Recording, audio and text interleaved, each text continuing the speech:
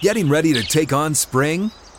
Make your first move with the reliable performance and power of Steel tools. From hedge trimmers and mowers to string trimmers and more, right now you can save $20 on the Steel MS-162 or MS-170 chainsaw. Real Steel. Offer valid through June 30th, 2024. See participating retailer for details. Out of the gates, ready to go. Outkick 360 is back. Wednesday edition from 6th and Peabody with Yeehaw Beer and Old Smoky Moonshine. Glad you're with us. Crew is all here. Primary complaint in 45 minutes. Looking forward to that. Larry Fedora, former head coach of the North Carolina Tar Heels, head coach at Southern Miss. He's now the head coach of the New Orleans Breakers in the USFL. Coach Fedora joins us in 20 minutes here on 360. A bit later, coming up in hour number 2, Dan Dakich of Don't At Me across the Outkick Network. Dan Dakich with us today around 3:20 Central Time, plus news, notes, headlines, as well as equal pay for soccer players, men and women. We'll get into that and much more. Gentlemen, good afternoon. Good afternoon. Ready for a big show today. I tuned in last night to some NBA action, and I remember Hutton's column about the disappointment in NBA blowout so far. Tune in at 7 o'clock for the NBA Draft Lottery. Then I tune in for Heat Celtics Game 1 right after that. And I'm left feeling like even an uneventful and boring NBA Draft Lottery show was better than Game 1 of Celtics Heat. Was not overly impressed. Miami won the third quarter 39-14. That was the game. I'm amazed by this. I don't know if you guys saw this. I don't know if they made a big deal out of it in the broadcast. I read it in some of the reviews. Butler had 41 and 9, 5 assists, 4 steals, 3 blocks. A very strong line, but not an otherworldly line. He's the first player to have the 30-plus points and more than like 3 or 4 steals in a game. First player with that line in a playoff game ever. Only 5 players have done it ever outside of the playoffs. Anthony Davis, Olajuwon, David Robinson, Kareem, and Harden did it twice. That's amazing to me. Because, I mean, the 41 throws it high, obviously, but that's not an otherworldly line. It was just dominant in all these categories. You know? Yeah, I guess doing it all at the same time is very 4 good. other Heat players were in double figures last night. I mean, they are a streaky shooting team. Yes, and then they get after it. Boston had 29 from Jason Tatum. Jaylen Brown had 24. But, you know, they had Marcus Smart is hurt with a foot injury. They've got some issues there, but Miami just throttled them in the second half. Yeah, third quarter, you mentioned the difference there was that huge third quarter for the Heat. I watched the start of the game, and Celtics come down, get the tip. Grant Williams continues from Game 7, hits a 3 to start the game. They're up 9-0, I think, to start the game, and I'm thinking to myself, man, this could be really good.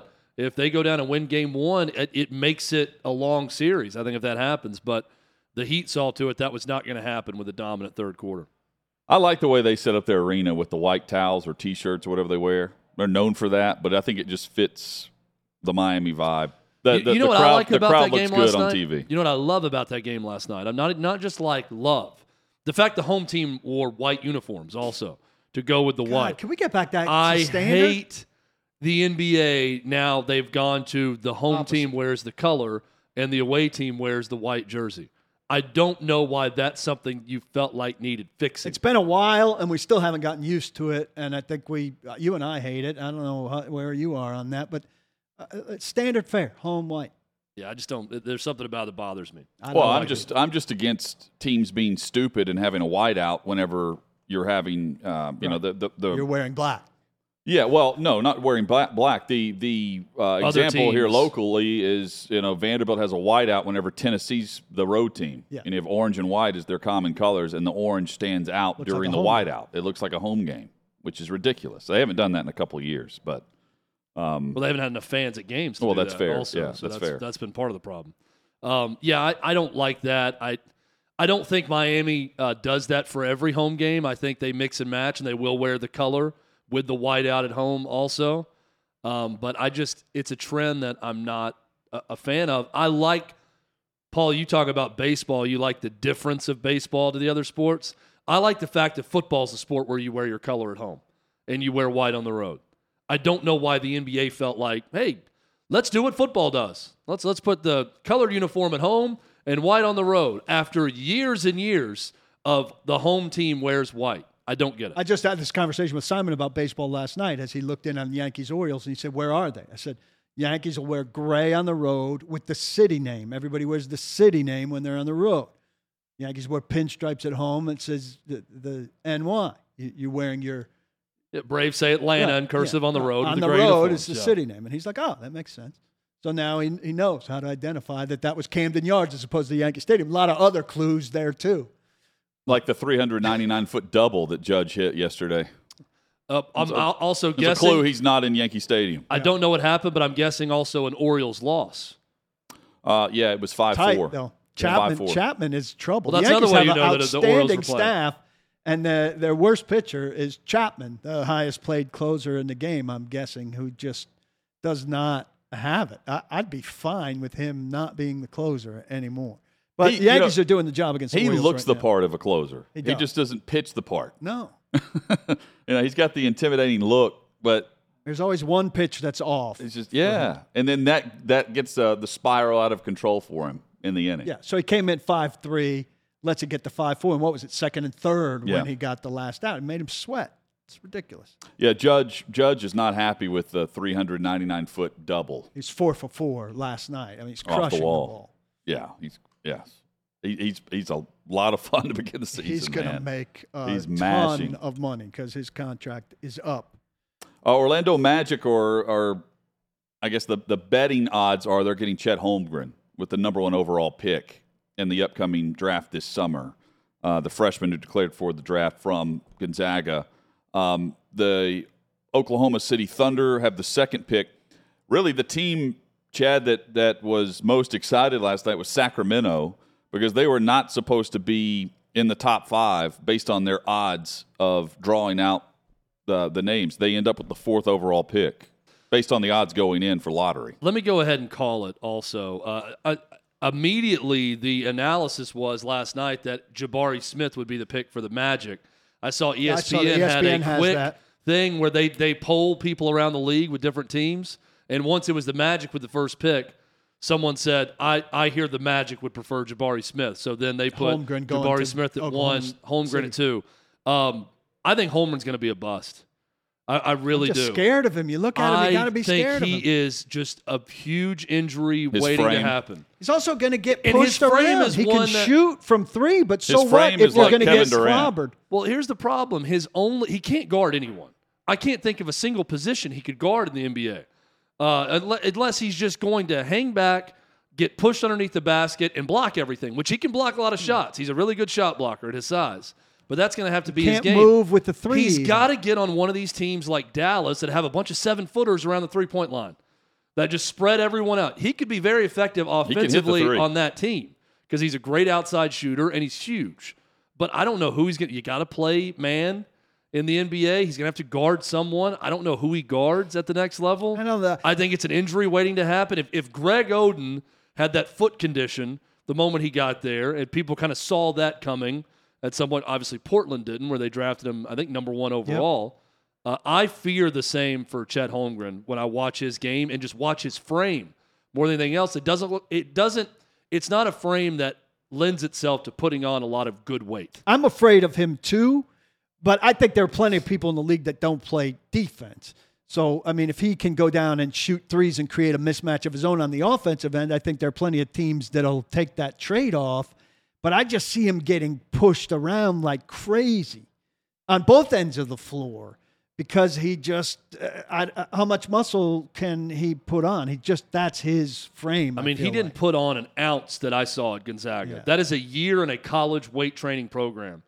And I'm doubting they just said, hey, let's not lift weights. If that's not what you did in high school, we won't do any of that. I mean, I don't see any difference in him from high school to a year at Gonzaga. And we've seen guys transform their bodies in a year in a college program. He did none of that. I get what you're saying about Dallas. I think another team is going to have to create a Dallas-like role for him in their offense. Orlando will be doing that. Yeah, and it would pair him with another former Gonzaga star that was one and done in Jalen Suggs in Orlando if they draft him. So he's guard, big guy combo. He's legitimately 7 feet, but he's exactly 7 feet, right? I think he's listed at 7 feet on the dot.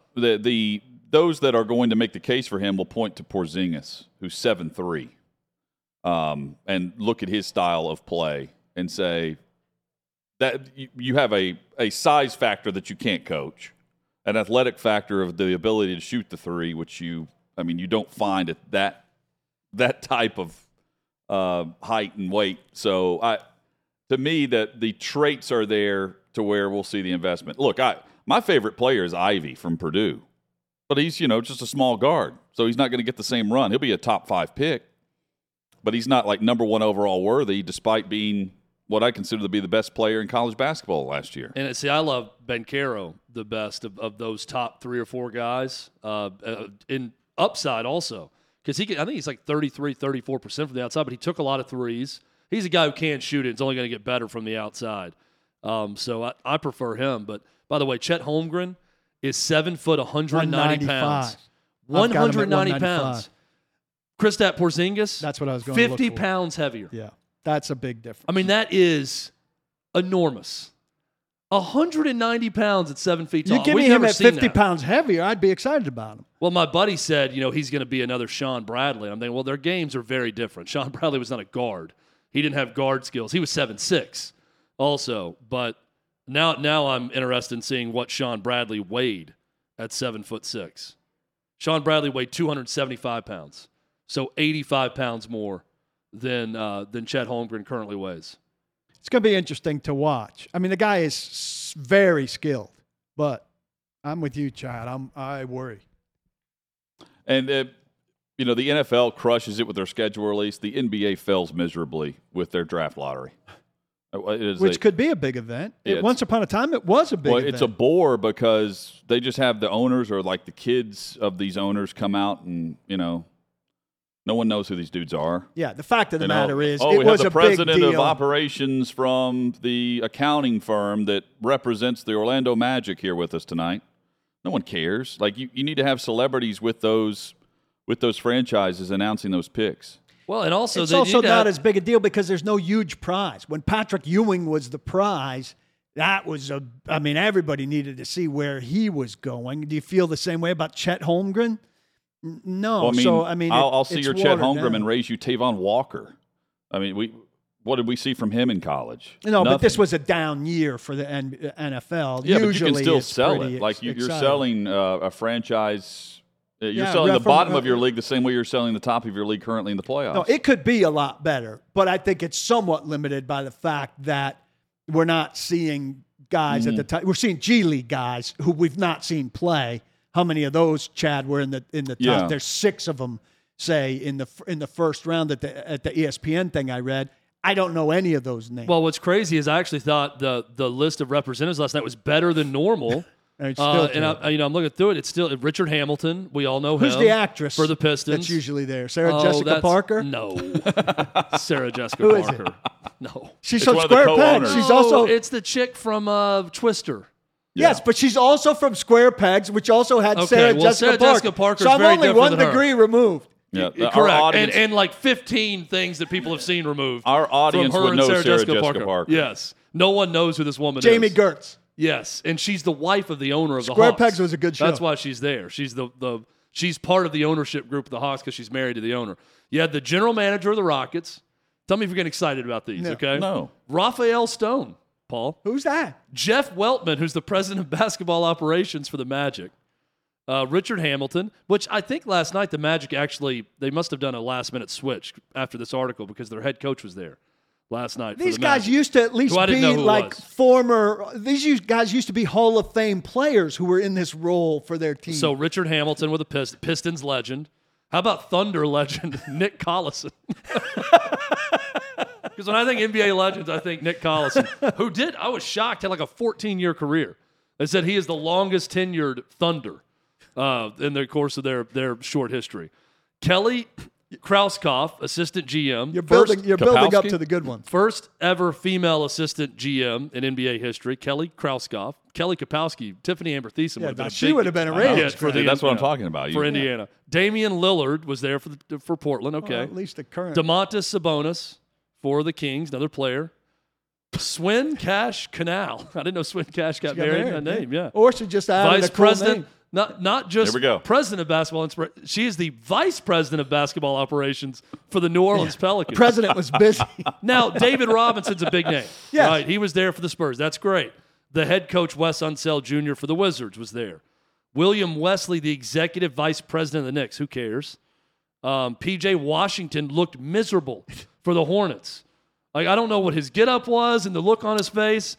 Anderson Varejao, Big V, for the Cavs, was their team ambassador. What I don't understand is if you're going to do this, get someone out there that you can talk to over the course of it. Yes. Like, why check in even with. put Damian Lillard was on for an interview, but why put someone like that on there to just stand and not even have the ability to speak? Well, they look like they're just showing all their mutes. face. when Okay. they're sitting down. They look like they're serving on a grand jury. Yeah. You know, I mean, like, it is it's a comedy sketch It's when a you see swing their and a faces. miss, and they do this. They run this back every year. Or I feel like some of these guys have is it in like as brand contract? ambassador of the organization? Is it in their contract they have to represent the team here And be emotionless. Yeah. I mean, if you're the Upon- brand ambassador, you got to be Yeah, well, I mean, super excited. They look like the definition of I'm just here so I don't get fined. That's what they look like when they sit That's there. not. I being a think Nick brand Collison ambassador. probably, with his 401k, he signed with the Thunder. He has to appear in Chicago every year at the NBA draft lottery, or any year they're eligible for the draft lottery. That's part of his duty now moving forward. I'm glad I didn't see this. It was some of these. It's the weird. It's the awkward reaction of representing the Charlotte Hornets, star player P.J. Washington. I mean, he doesn't acknowledge the camera. He is just staring straight at the camera, looking miserable the entire Oh, time. Maybe Paul, they had a big bet like on who could keep the straightest face. I'm not watching this either. I watch the replay on YouTube where it just rattles off as quickly as possible. But they draw this thing out. It's just it should be a made-for-TV event, and instead it's like watching PBS for lottery numbers. It's just a bore. It's as boring as you can make it for that. And it's the star power. The NBA All-Star Game is about star power and who you can bring out, who's courtside. They should make this that They because should all they're send the Hall of leading Famer, into like their their best player in conference their final game one. Yeah, they've got to do something. They should all send the best different. player in their history. Well, just scrap it. Or And Jamie the Gertz. dude they had interviewing him was awful. Was Jamie Gertz there? I'd never seen this guy before. He's like a Atlanta's not in. draft expert for them, but it was very, very odd. And it's also so forced and uncomfortable when you have Chet Holmgren, Jabari Smith, Yep. Paolo Banchero standing there, and they're interviewing them. And hey, guys, we got a surprise for you. NBA legend David Robinson is here with some words of wisdom for you. And they go to David Robinson, former number Good one luck. overall pick. And I mean, he's a great dude. He's like, guys, this is a big moment for you. Going to the NBA, it's going to be tough early on, but it's just so forced and awkward with someone like David Robinson, who I love, but there to give them advice. It's like having on Andrew Luck there at the NFL Yeah. draft. Hey, for it you. made me Patrick on the pine. YouTube tweet feed says, quote, that chick from Twister, and I'm thinking, man, Helen Hunt was at the NBA draft lottery. Hey, this sounds Exactly. like it would have made me pine That for the would have been Make-A-Wish kid. Yeah, that's true. Paul's Make-A-Wish kid rant was great. I would yes. You could bring that- have 14 Make-A-Wish kids up there. It'd You be better than that last Yeah, night. Paul, you could pair them with a celebrity, and that could be the wish granted with the celeb and the team. The celebs don't even have to be connected to the team. You just have 14 people that are representing the team. But I mean, Go get P.J. your favorite Washington celeb. looks like he lost a bet up there. Most of those guys You up probably there. did. Sabonis I mean, looked if like you're he there lost a bet. in this era of the NBA draft lottery, if you are present, you lost a bet, or you're just so bad that you're trying to sell it to your franchise that you care. Jacob says the our last lucky memorable charm. NBA lottery moment was the one where the Bucks owner sent his hot daughter to represent the team. I do remember that one. Remember too. the nerd kid from Cleveland that would go every year? Yeah, that was not Staples, Dan but Gilbert's Dan son? Gilbert's son. Yeah. I'm trying to think. What did he start? Is he too old Maybe now? one of the insurance companies that's up there. And Save Detroit. Because they sent someone else this It year. was Progressive Stadium, right? Or Progressive Arena. whatever it was, he's got a lot of money. I know that, and so he sent his son. What if it's just the children or grandchildren of the owners? All of these people before you are going to inherit these teams someday. Woo! I mean, I just want someone that's going to react to whatever. Like when they're like, picking 14th will be the Oklahoma City Thunder, and I want Collison to like throw something at that point. And pissed off that they're the last place team to do it. Like, let's bring some Smash pro a wrestling chair. to it. Something different. Or just, as they announce it, be like, have them mic'd up, you know? What if Collison just takes his mic off and gets up and leaves the moment he's, 14th, okay. Throws it and walks out. Larry Fedora about to join us, head coach of the New Orleans Breakers. He's throughout his past offensive coordinator in college football, head coach as well, known for the no huddle when the no huddle wasn't cool. We'll chat with the Breakers head coach next on Outkick 360. You ready? Showtime. On May 3rd, summer starts with The Fall Guy. Let's do it later. Let's drink a spicy margarita. Make some bad decisions. Yes. Audiences are falling in love with the most entertaining film of the year. Fall guy. Fall Guy? Fall guy. That's what the poster said. See Ryan Gosling and Emily Blunt in the movie critics say exists to make you happy. Trying to make it out? Nope. Because I don't either. It's not what I'm into right now. What are you into? Talking. Yeah. The Fall Guy. Only in theaters May 3rd. Rated PG-13.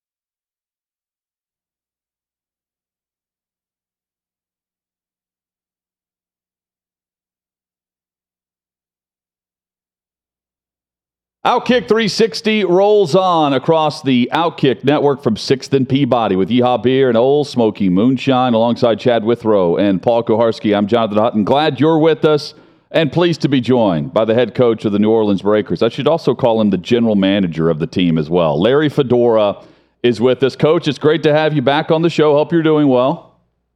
Yeah, I'm doing well. I've recouped from this past weekend, and we're pushing on to the next game. Yeah, so you got the Sunday morning game this week, taking on Pittsburgh, 11 a.m. Central on FS1, a part of the 4-pack that's played every weekend in Birmingham. I'm curious, do you have a similar slogan as you did at Middle at MTSU, Pillage the Village?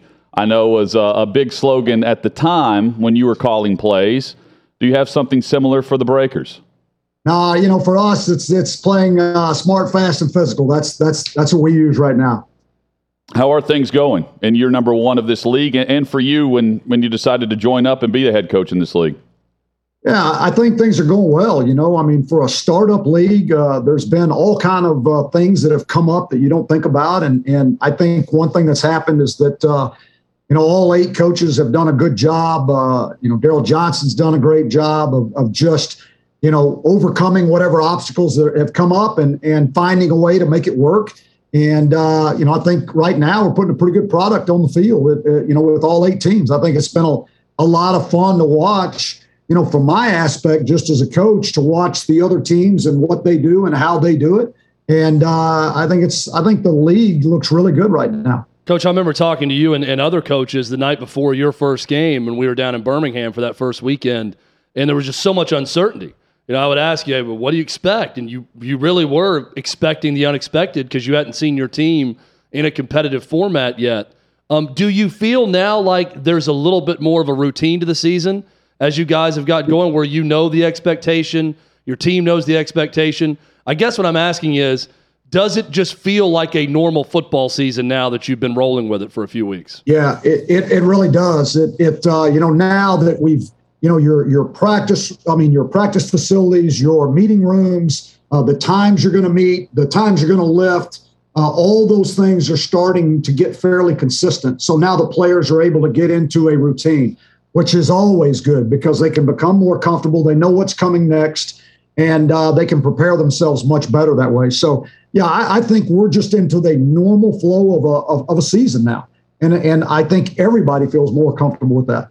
I know you had that great game-winning drive against Houston recently, and I want to ask you about play calls because I see a lot of NFL and college stuff that seems like it's a lot more complicated than maybe it needs to be. I think you guys are on the other end of this, and I'm kind of fascinated by it.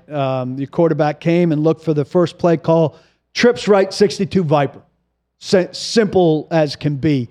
How much is that a key to kind of what you guys in the league are doing, and how much information can guys get out of trips right 62 Viper? Yeah, so, first of all, you're giving them a formation. You're telling them trips right, so they all know what the formation is. Your 62 is your protection, and then you're giving them the route. And that's it. And so we try to, as a staff, keep cutting back on the words involved in the play call. You still want to give them enough information so they all know what to do, but at the same time, you don't want to give them a mouthful, So we're trying to always simplify. And my background of being a no huddle and basically a signal team, you were constantly trying to cut everything back so you could have 1 or 2 signals at the most and still get all the information to the team that you need. You've been on staffs where it's way more intricate and a lot more words than that? Oh, yeah, no doubt. I mean, before I became a coordinator in other staffs, it was very, very wordy, and you're basically trying to tell everybody what to do, and in this league, there's probably some of that are, when you get in a huddle and you have the time and you can tell every player on the field what to do. And you know what, that works in some instances, especially if you've got a new player that you just brought in that week. And he's got to be able to play. He's not going to learn your whole offense, but he gets in a huddle and you tell him what he's running, you tell him where to line up, tell him what to run, and he can go from there and just be a player. Larry Fedora, our guest, he's the head coach of the New Orleans Breakers on Outkick 360. They play against Pittsburgh this Sunday morning, 11 a.m. kickoff on FS1. Coach, in regards to, you mentioned the hurry-up offense, not the hurry-up, the no-huddle offense. At the time, whenever you were becoming an offensive coordinator and running this style, did you have to convince some of these old-school head coaches that you knew what you knew what you were doing, it was going to work, and the defensive coordinators were not going to be ready for this? Yeah, I mean, that takes me all the way back to Middle Tennessee State is when I started running this style of offense. And, it was just nobody was doing it back then. There's just, I know it's common now, especially in college football, but it wasn't back then. And so, I mean, I can tell you literally I had film of games where the defense was in a huddle and the Mike linebacker's got his back turned to the ball and he's calling the play in the huddle to the defense, and the offense was snapping the ball and running the play.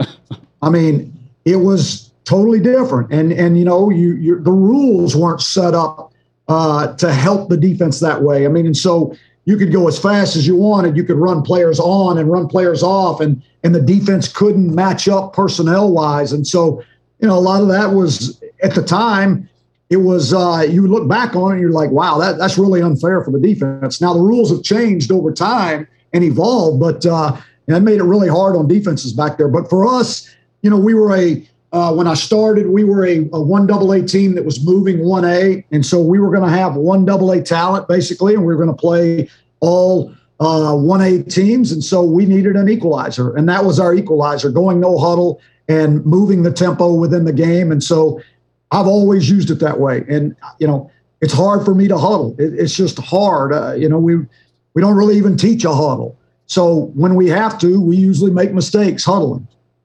How much you're getting 5 more guys and 2 more guys active on game day now? How much does the coach is going to be thrilled? He's holding his arms over his head for those just listening. How much does that change things and kind of make give you some breathing room?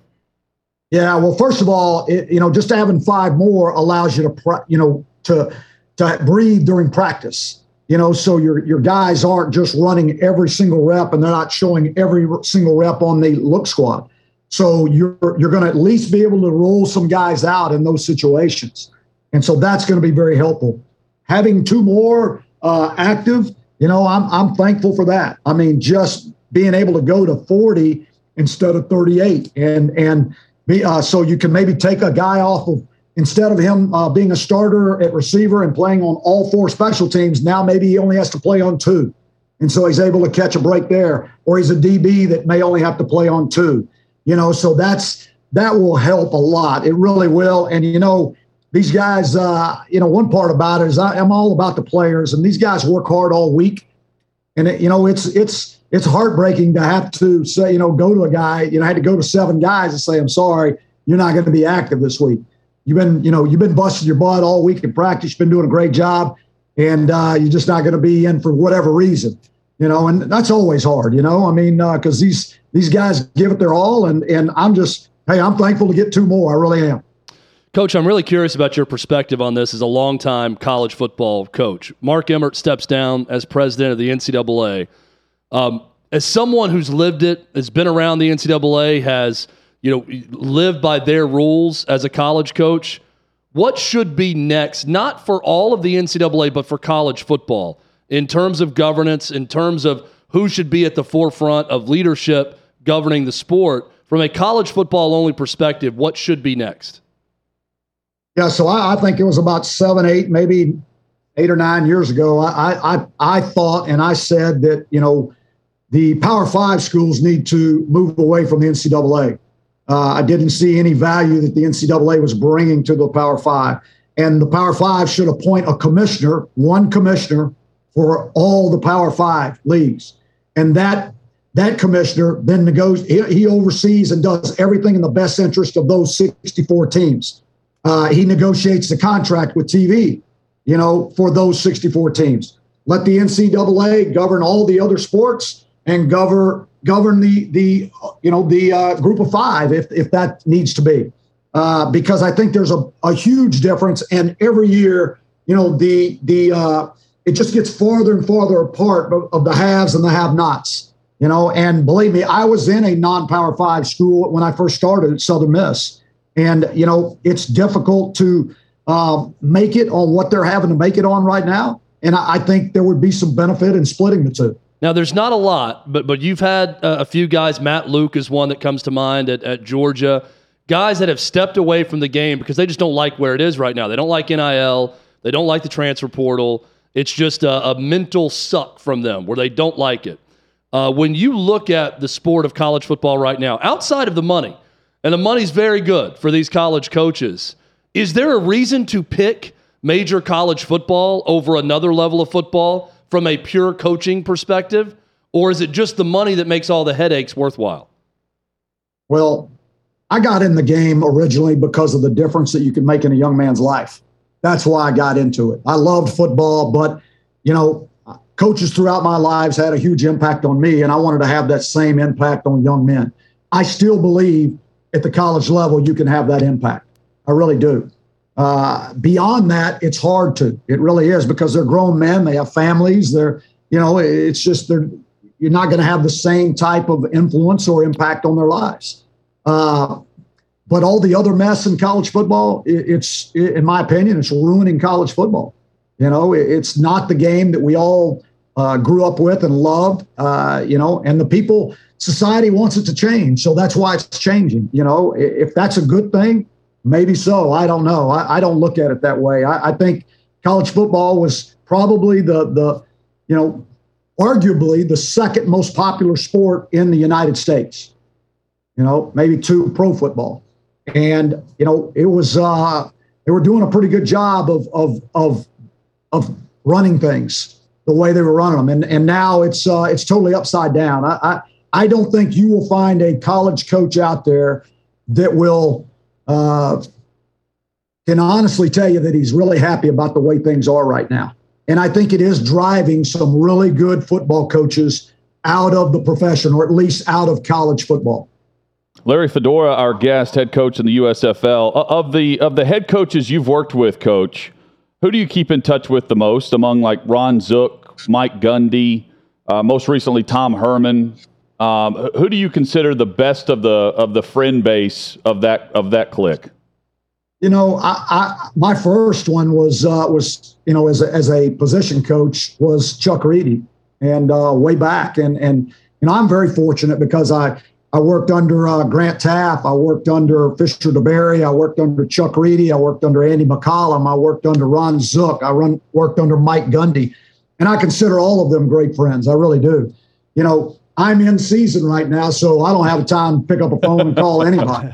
But actually, Tom Herman and I texted just the other day, and about some players, and just checking in when I was going to get back down there so we could get around the golf in, So, I think this profession, the way I look at it, it's kind of a small fraternity, and even if you haven't worked for people, you still have a lot of respect for them, and you love it.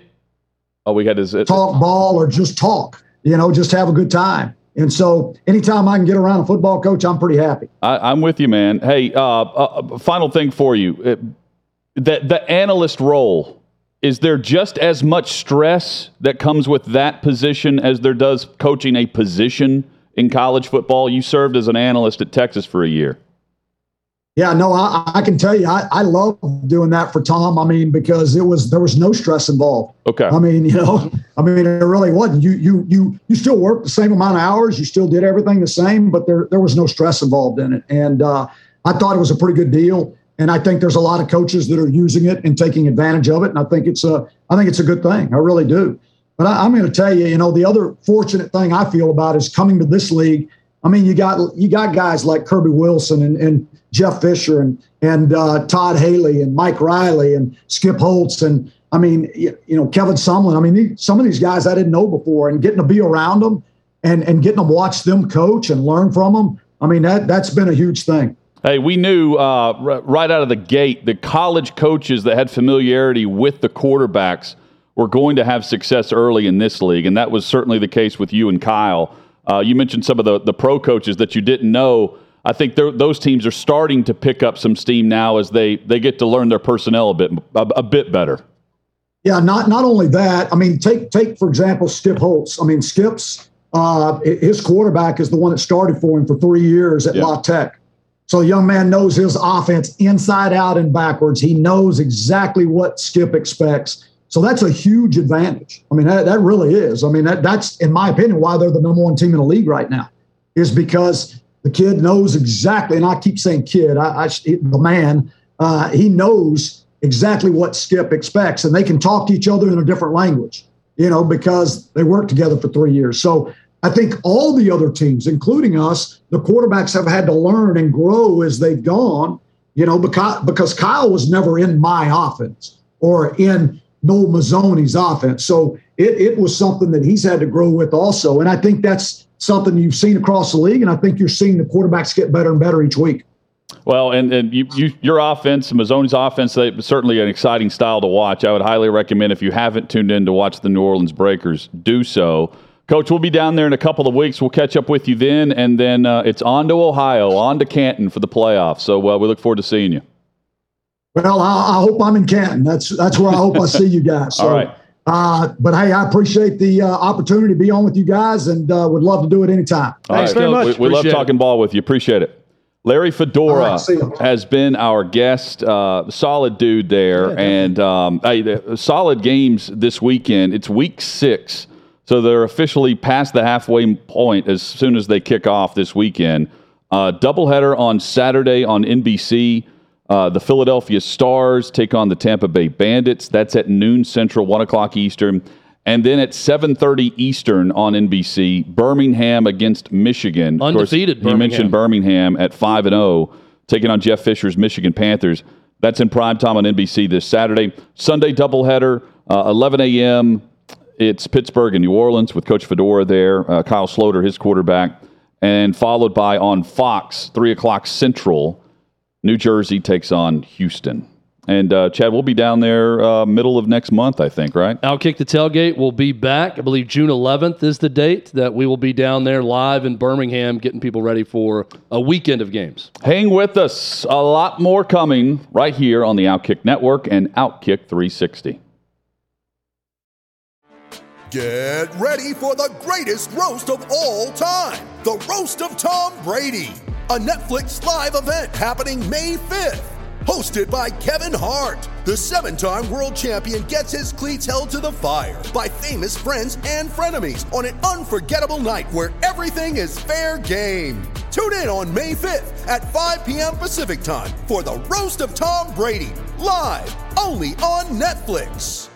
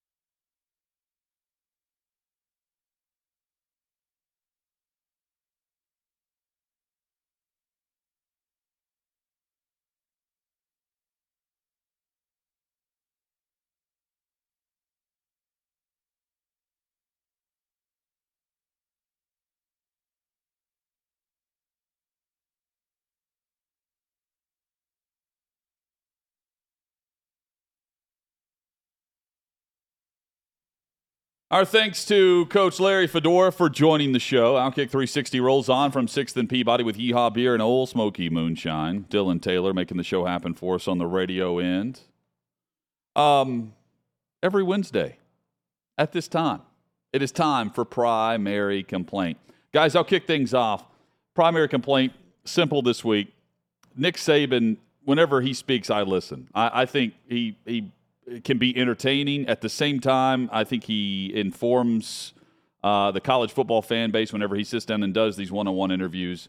When he speaks, I listen because I'm informed. However, whenever he's on with Paul Feinbaum earlier this week and says, one of the things I'd like to see us be able to work back to is everything in college football has always had parity. Coach Saban, the only parity I know of year in and year out is with your first and second string of your roster. That's my primary complaint. It was terrible. Absolutely terrible. I agree. You may even see a column about that at Outkick.com coming up. So my primary complaint this week, it was inspired last week when I was out on Monday dropping Angie off at the airport very early in the morning. Didn't realize that dropping someone off the airport at 4 a.m., it was going to be a complete traffic jam at the airport. That's how packed the Nashville airport is now. What really bothered me, though, was not necessarily the congestion, but what was causing the congestion. And what was causing the congestion at the drop-off was the fact that people were waiting to say their goodbyes outside of the car.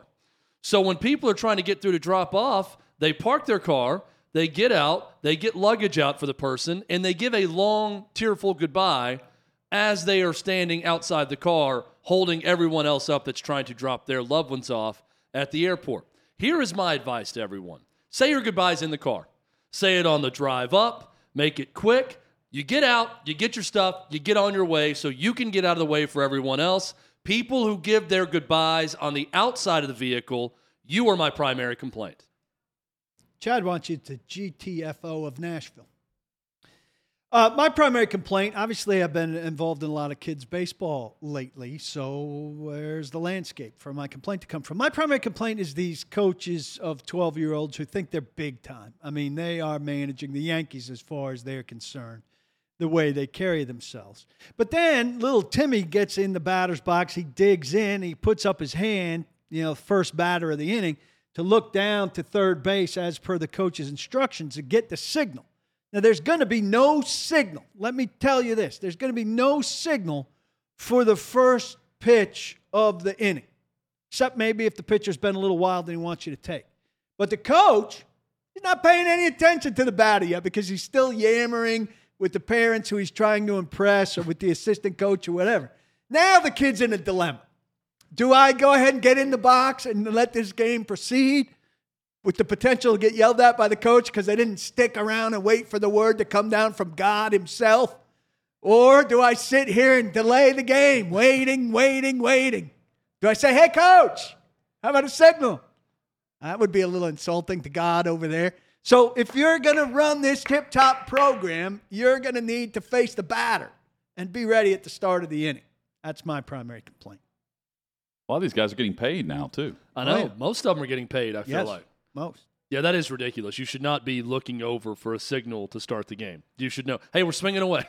we're gonna take it if it's a ball. Yeah, you're in the dugout. You can come out. Like, I don't need to look over. We can, if it's good, take hammer. till you get a strike. Let's bunt. Let's get a runner on base to start the game. You kind of know the direction if you're the leadoff hitter, or at least you should know the direction, or the coach should tell you the direction.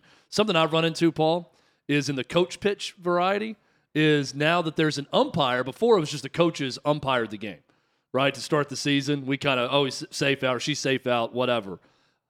Waiting for the umpire to say it's okay to pitch. Because I'm looking around ready to go, trying to keep the game going, and I see the girls, they're kind of meandering, but they're all in the field. That's all you can ask for at 5 and 6 years old. So I'm looking at the umpire, hey, are we going? Am I good? Are you good? Are you set?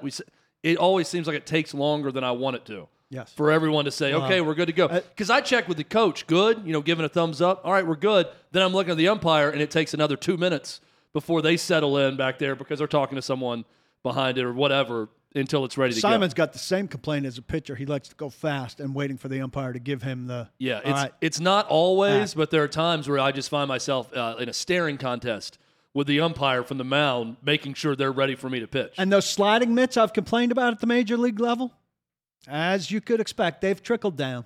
Some of these kids get to first base, reach into their back pocket, out comes the sliding mitt. A 12-year-old concerned about his fingers and sliding into second base. Get rid of that. That should be illegal in the major leagues. Sure as hell should be illegal at 12 years old. There's no reason, unless you have an injured finger, that you shouldn't be sliding with your hands. It's ridiculous. It's just one other accessory that kids think look cool, so they can put in their back pocket and play with it. It also is a sign that you're not being taught well how to slide. You need to be taught better on how to slide if you're that worried about hurting your finger. Also, slide feet first. Well, you have to dive back to the base. Yeah. No, I'm all for diving to the base to.